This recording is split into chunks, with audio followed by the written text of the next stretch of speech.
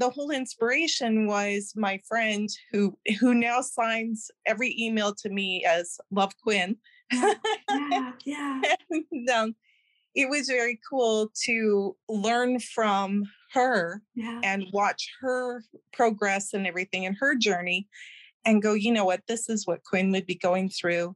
And this is how these people would react because this is totally outside of their comfort zone, right? Yeah. So I don't hold any of that back. Yeah. I don't turn them into monsters, but it's like, how do we deal with this?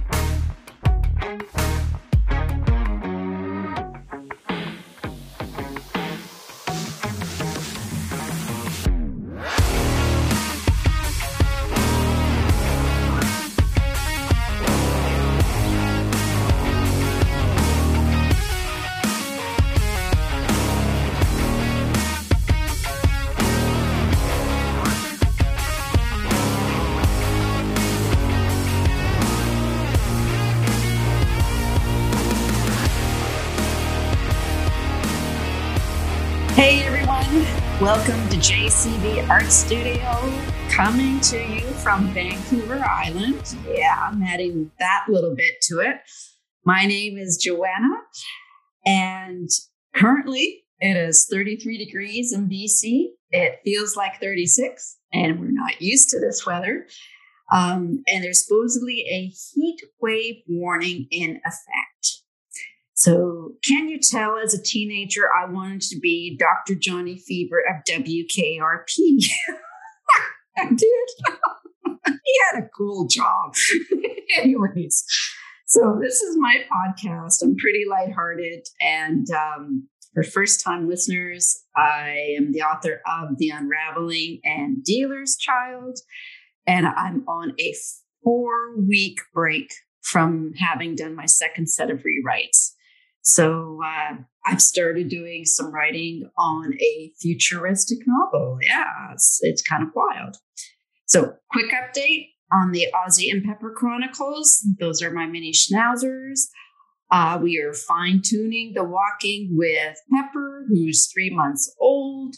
And right now, when it comes to fuzzy slippers, unless they are on your feet, they are fair game for that little dog. So, okay, now let's get serious here. So I have author Diane Bator. She's with me today, and she has been writing, oh gosh, it said on her bio, since she was able to tell a story and pick up a pencil.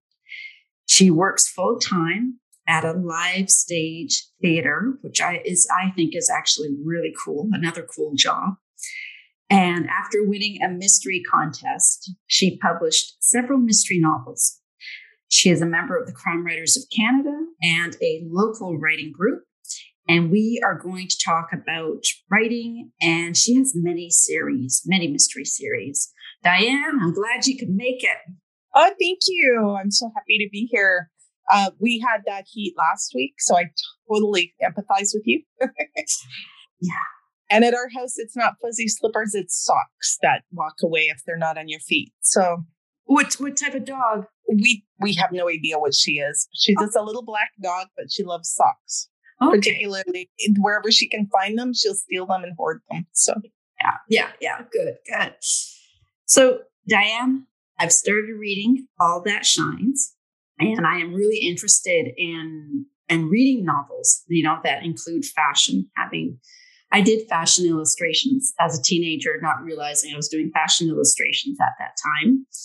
And you have a heroine. Her name is Sage, which is kind of interesting. It's interesting how you get attached to a name, because in my series, the sister of my heroine, her name is Sage, right? So it's kind of neat when you see the name, right? So your Sage, your heroine, she finds the murder victim in her vintage clothing store. So can you give our listeners an idea of what All That Shines is about? Absolutely. Sage actually started out as the sister of the heroine in book 1. So Lakin was the heroine in book 1, and Sage kind of took over for book 2. And Sage has had this vintage shop for many years, and her sister Lakin is a former supermodel who has had to give up her career for various reasons and has come home and now has to become a real person again. Yeah. So she's got, they both kind of got their struggles in dealing with this. And she wants Sage's shop to be bigger and better and cooler. And Sage is like, I'm not ready for this.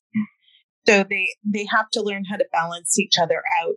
And part of Lakin's trying to help her sister is bringing in this fashion designer that she knows from LA, and purchasing some stock that he had as far as the furnishings for the new store, which used to be a tea shop in book 1.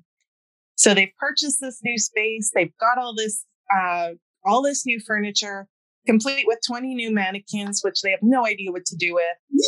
The only catch is the whole deal comes with the fashion designer tagging along, as well as his apprentice or his sidekick, who has become one of my all-time favorite characters. Neat. That is so cool when that happens, right? Uh-huh. And I haven't even thought. I didn't. That's a good idea. So. Book 1 was Lakin's story. Yeah. So you can, if you want, go back and forth, right? And that's kind of what's been happening, because book 3, I haven't started working on it, but I have the ideas for it. Yeah. And book 3 shows Lakin moving into the upper level of this tea house, which is a big, beautiful apartment and all the stuff that goes along with that. And their newfound friend, Quinn, who is a fashion designer who does outfits for drag queens. Yeah. Cool. So, cool. So it's kind of bringing in this whole new element that before I never would have thought of. Yeah. But it's been a lot of fun. Yeah. Cool. Okay. So, geez, I'm thinking about the inspiration for this series, and I'm just going to ask, because I know this futuristic novel that it was fun. When you're in that honeymoon stage of writing this first draft and you're just like in bliss, right? So with this futuristic novel, it was inspired by gardening and having this massive boulder, which it was my description. I said, like I wrote this morning, it is about 8, like literally when I say boulder, I'm not talking a small rock. It is about 7 feet high, and it has the width of 2 cars. Okay. Like it's a mother of a rock. Okay. It's a big boulder. So we just moved here, and I'm trying to figure out gardening around this boulder. Right. And so the story idea came to me. So I was wondering, what was the inspiration for All That Shines?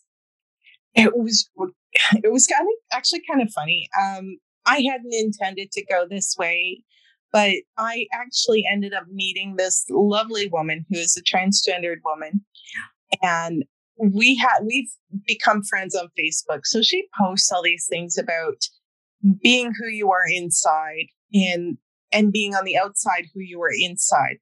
And as I was saying, like, Lakin is the model. She's all that. And she is like totally extroverted. Sage is not.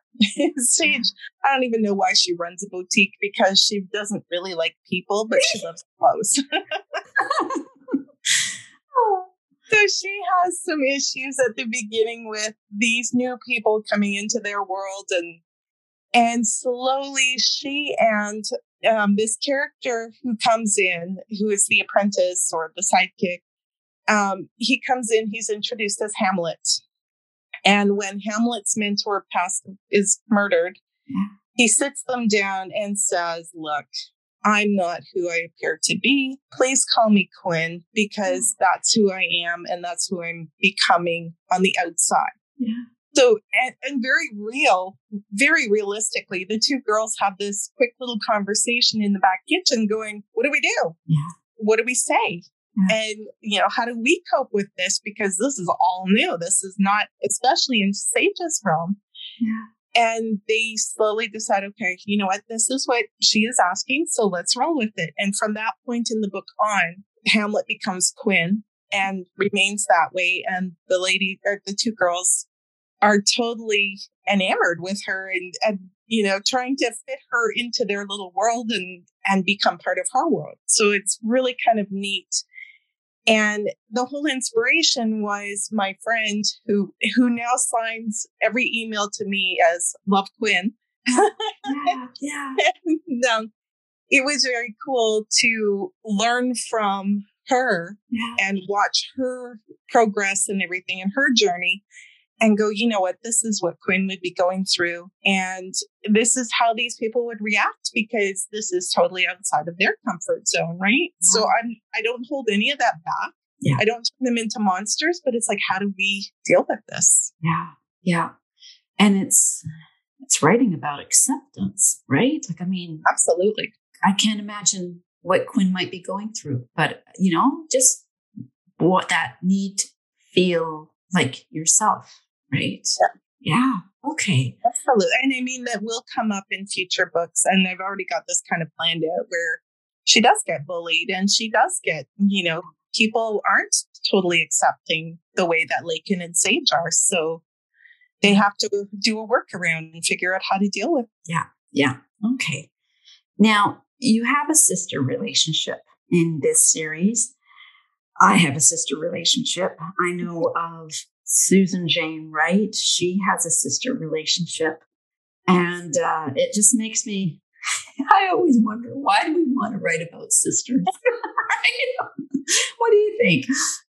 Yeah, and I only have a brother. I've never had a sister. So I guess this is kind of my way of having a sister. Yeah. So whichever character I'm writing in their point of view, I'm looking at this other sister and thinking, how would I think about this person? Sage looking at Lakin, who's been this top model and seeing the world, and Lakin looking at Sage going, oh, come on, you can do better than this, right? Yeah. So it's been kind of fun that way. And I think with me, I'm just thinking of my rewrites near the end, one of the end scenes with right now the working title of it is Spy Girl. And I'm really liking that title. So it just may stick. There's what I like, and it sounds like you do this too, is with it's Jade and Sage. And in this book, there's a definite tug of war, I guess, of strength, or I don't know if you think of scales going up and down, each of them having strength for the other. And it's been like now that I'm thinking about it, it goes back and forth. So maybe that's what I like seeing, is that the strength and the consoling they have for each other, and propping each other up, right? So yeah, okay. So now, where the murder victim is found in the glass case, close to the Matahari mannequin, I thought that was perfect, picturesque, and I was wondering, how did that all come together?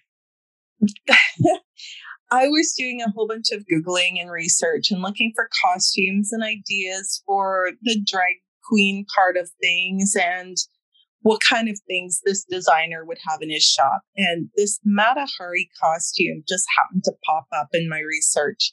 And I was just awed. Grandma is Matahari. It was gorgeous, right? And I thought, Quinn just seemed like the kind of person that's an outfit she would try to recreate. Yeah. So that was her kind of donation to sending things to the store. And her costume was in the case, and it was fitting that her mentor was actually found inside that case with Matahari pulled to one side. So, yeah. It's the body's in the case. Yeah. Jeez. Okay. So I'm curious. You work in theater, and where I live in Chemainus, we have a very nice theater. And I've always thought it would be cool to set a mystery in a theater. I think of the stage. I think of the curtains. I know in The Unraveling, there is a scene where they go to a theater and they're in back of the theater. And you have the rows and backstage, and it's that make-believe, right? So what is it about having a mystery in a theater that you think is so appealing?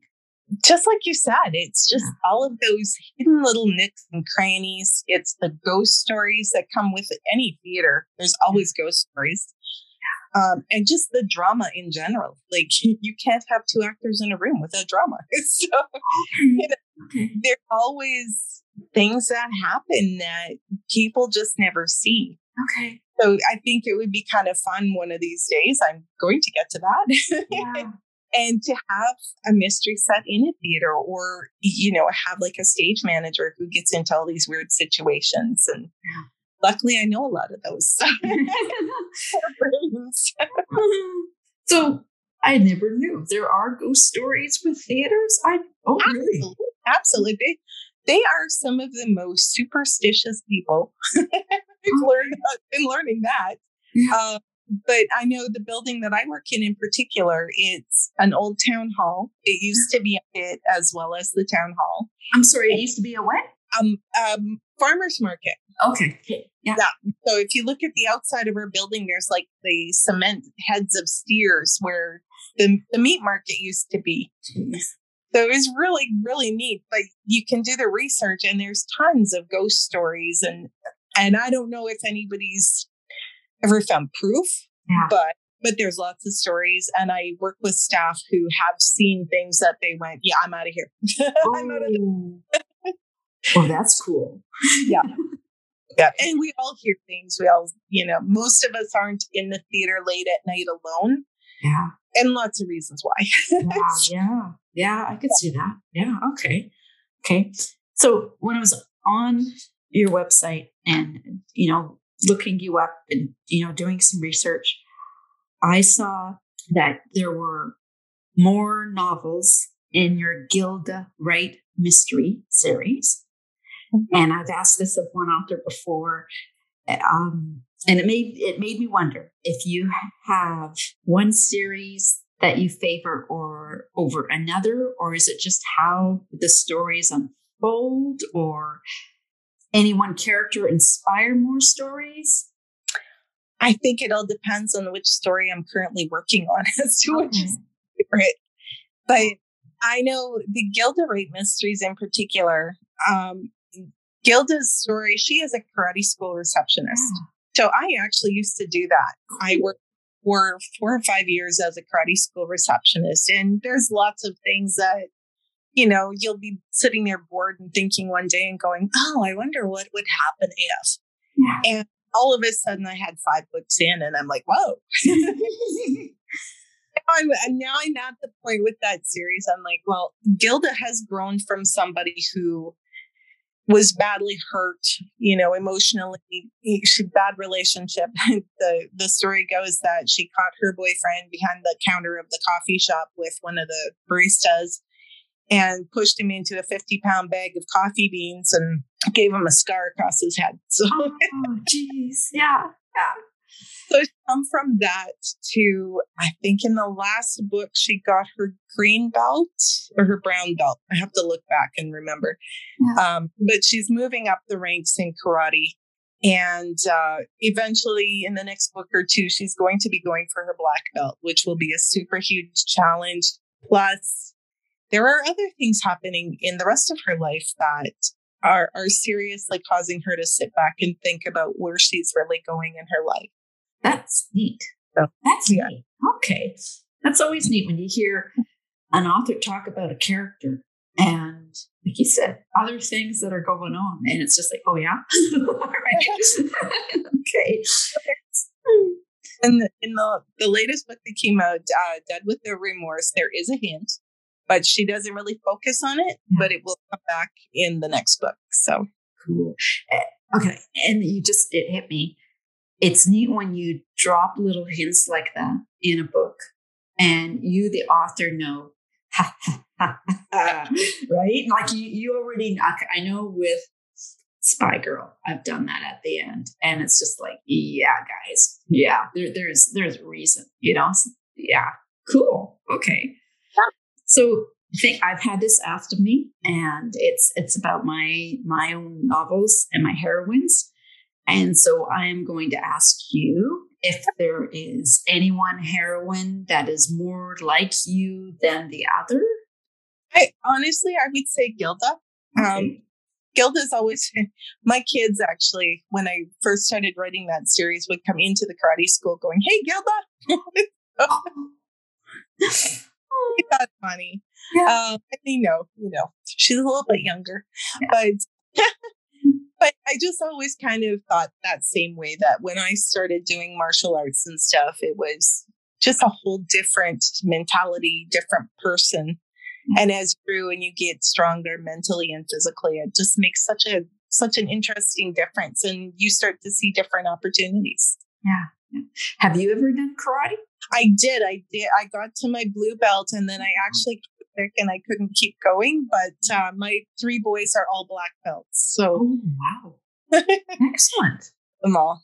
Yeah. Excellent. Okay.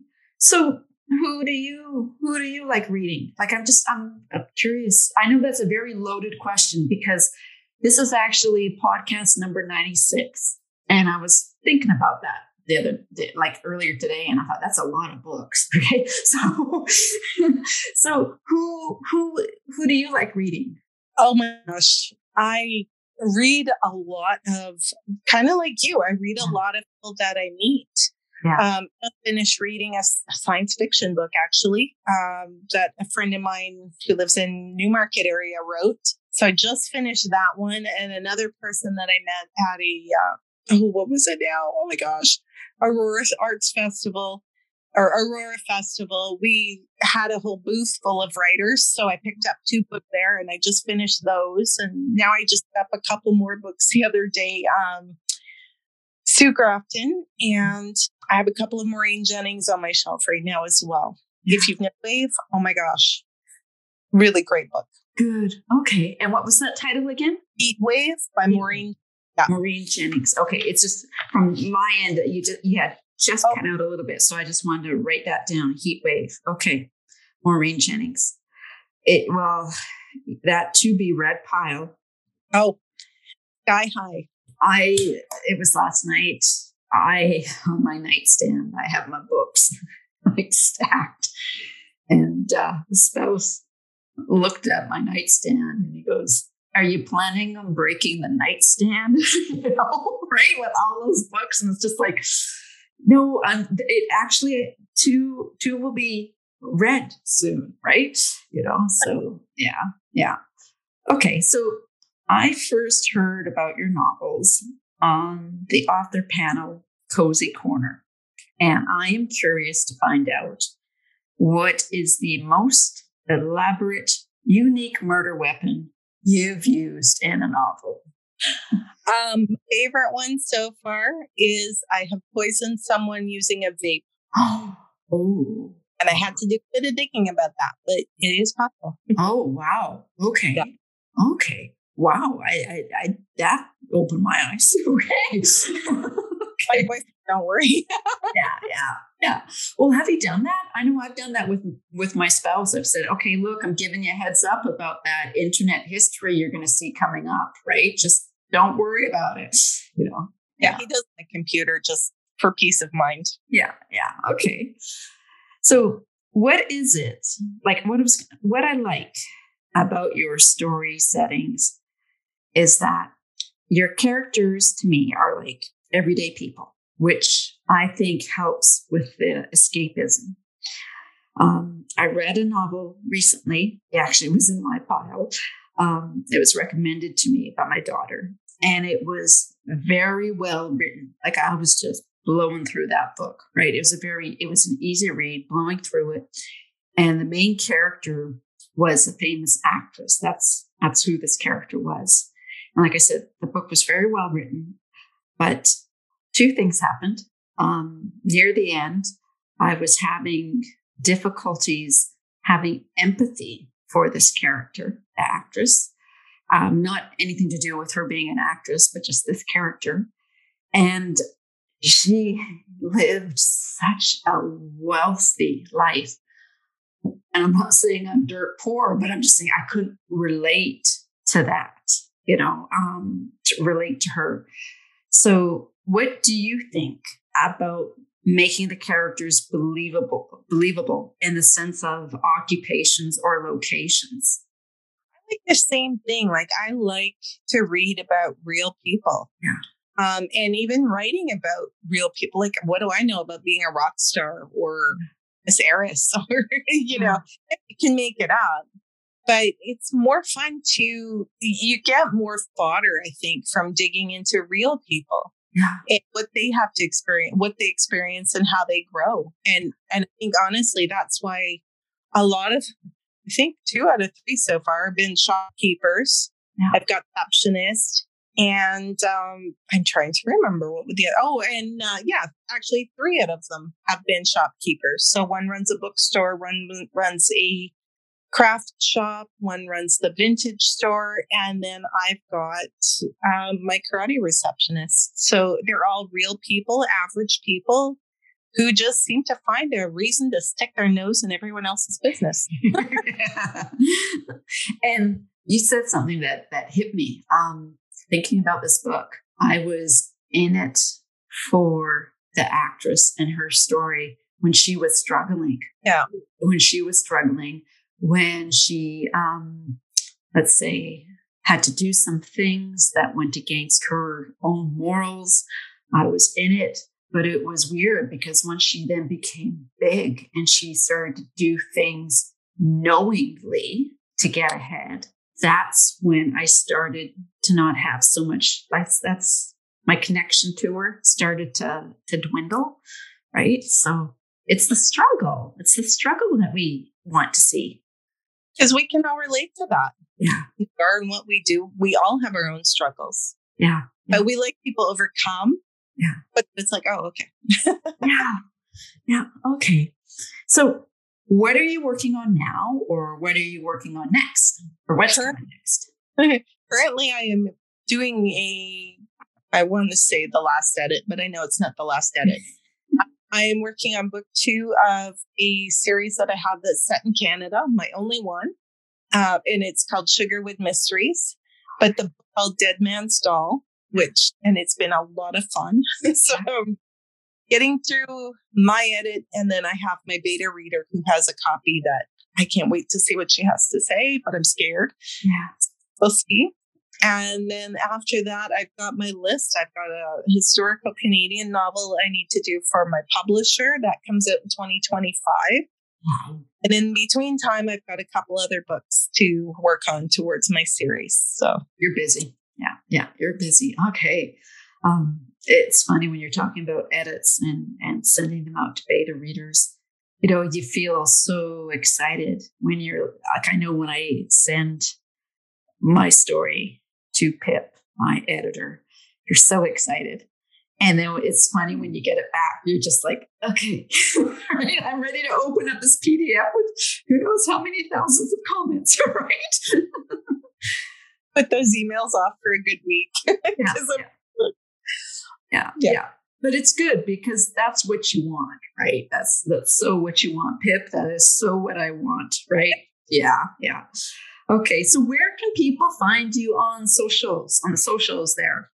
I'm on Facebook, I'm on LinkedIn, I'm on Instagram, pretty much everywhere so far except TikTok. But somebody convinced me last night I better sign up. So we'll see. Okay, you sign up, I'll sign up. Okay. Yeah. Because I saw an author from Sisters in Crime write-in. And what she did is, because I don't know about you, but I've been like, okay, you are not going to catch me dancing on TikTok. Hell no. No. And that goes for singing.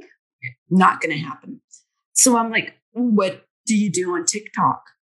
And so then I messaged her because her TikTok posted to Instagram. And she was standing there with a book recommendation. And I thought, Okay, I can do that. Right? Okay, Diane, we can do this. I will message you when I'm hooked up on TikTok. Well, and it's funny because that was the same conversation I had with another lady last night. And she does a lot of podcasts. And she's like, oh, you'd be fine on TikTok. You'd be so much fun. And it goes, all I do is I promote my writers for my podcast and I promote my books. And I'm like, I could probably do that. I could come up with something. Yeah. I really think about it. Okay, good. Well, Diane, this has been a lot of fun. Thank you. I'm looking forward to this ever since you got in touch with me. So, good. Well, you're just starting to cut out a little bit now, so I think we got the podcast in. Okay, Diane, you have a good day. Yeah, you as well, Joanna. Thanks a lot. Okay.